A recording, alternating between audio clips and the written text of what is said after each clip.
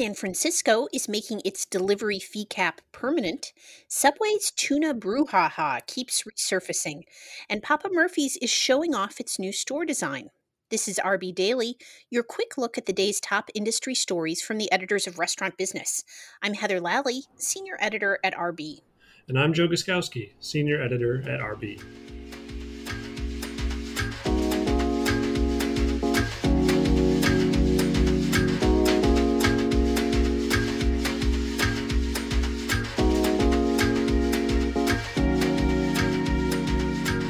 San Francisco will be the first place in the U.S. to permanently cap delivery fees. The city's Board of Supervisors on Tuesday unanimously approved the extension of an ordinance that limits the fees that delivery companies charge restaurants at 15%. It was scheduled to expire after the pandemic is over. The rule could be amended and still requires the mayor's signature. Subway's tuna controversy has come up again. The company was sued in January after allegedly serving tuna that tests showed had no tuna.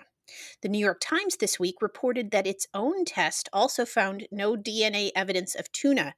Yet the story also noted that processed fish is difficult to test, and another member of the media, the television program Inside Edition, did find tuna in a test it commissioned. Regardless, the narrative has put the issue back on the front burner, says Arby's The Bottom Line. Papa Murphy's has unveiled its first redesign of its stores in 7 years and the first redesign of its logo in more than a decade. It comes as the take and bake pizza chain has found some life since the start of the pandemic.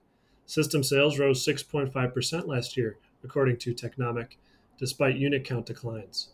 The company hopes the rebranding amounts to a reintroduction of the chain to consumers. Restaurants are returning to normal. Sort of.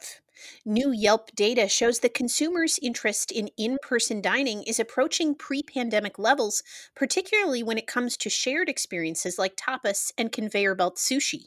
But consumers are also still eating a lot at home. Activity around food delivery services and personal chefs remains well above 2019 levels, Yelp found. The parent company of Logan's Roadhouse and several other full-service brands moved its headquarters from Nashville to Houston. SPB Hospitality Group, which bought Logan's and Old Chicago Pizza and Tap House out of bankruptcy in late spring 2020, said the move is part of the company's aggressive growth plans. SPB owns a number of other full-service chains and breweries, including Rock Bottom, Gordon Biersch, and more. Taco Bell gave its fan favorite Naked Chicken Chalupa a plant-based makeover. The new Naked Chalupa with a plant-based shell features a carrier made with pea protein that's breaded, shaped into the chalupa form, and crisped. It's filled with lettuce, cheddar cheese, diced tomatoes, and avocado ranch sauce. The menu item is currently in test in one California location. With the test, the QSR is doubling down on its pledge to bring more innovation to the vegetarian space, Taco Bell said in a statement. The lazy days of summer are not happening in restaurant kitchens. After the pandemic slowed down menu innovation, chefs and menu developers are very busy releasing new menu items and LTOs, judging from the buzz of activity. This week, new breakfast items, pizzas, salads, beverages, and other summer specials were launched, and it looks like even more are coming down the pipeline. Vaccinated? Panera Bread wants to give you a free bagel. The fast casual chain is handing out some free carbs July 2nd through July 4th to inoculated diners in an attempt to boost the country's vaccination rate. It joins a long list of restaurant chains that have offered various perks to incentivize COVID shots. And that'll do it for today's edition of RB Daily.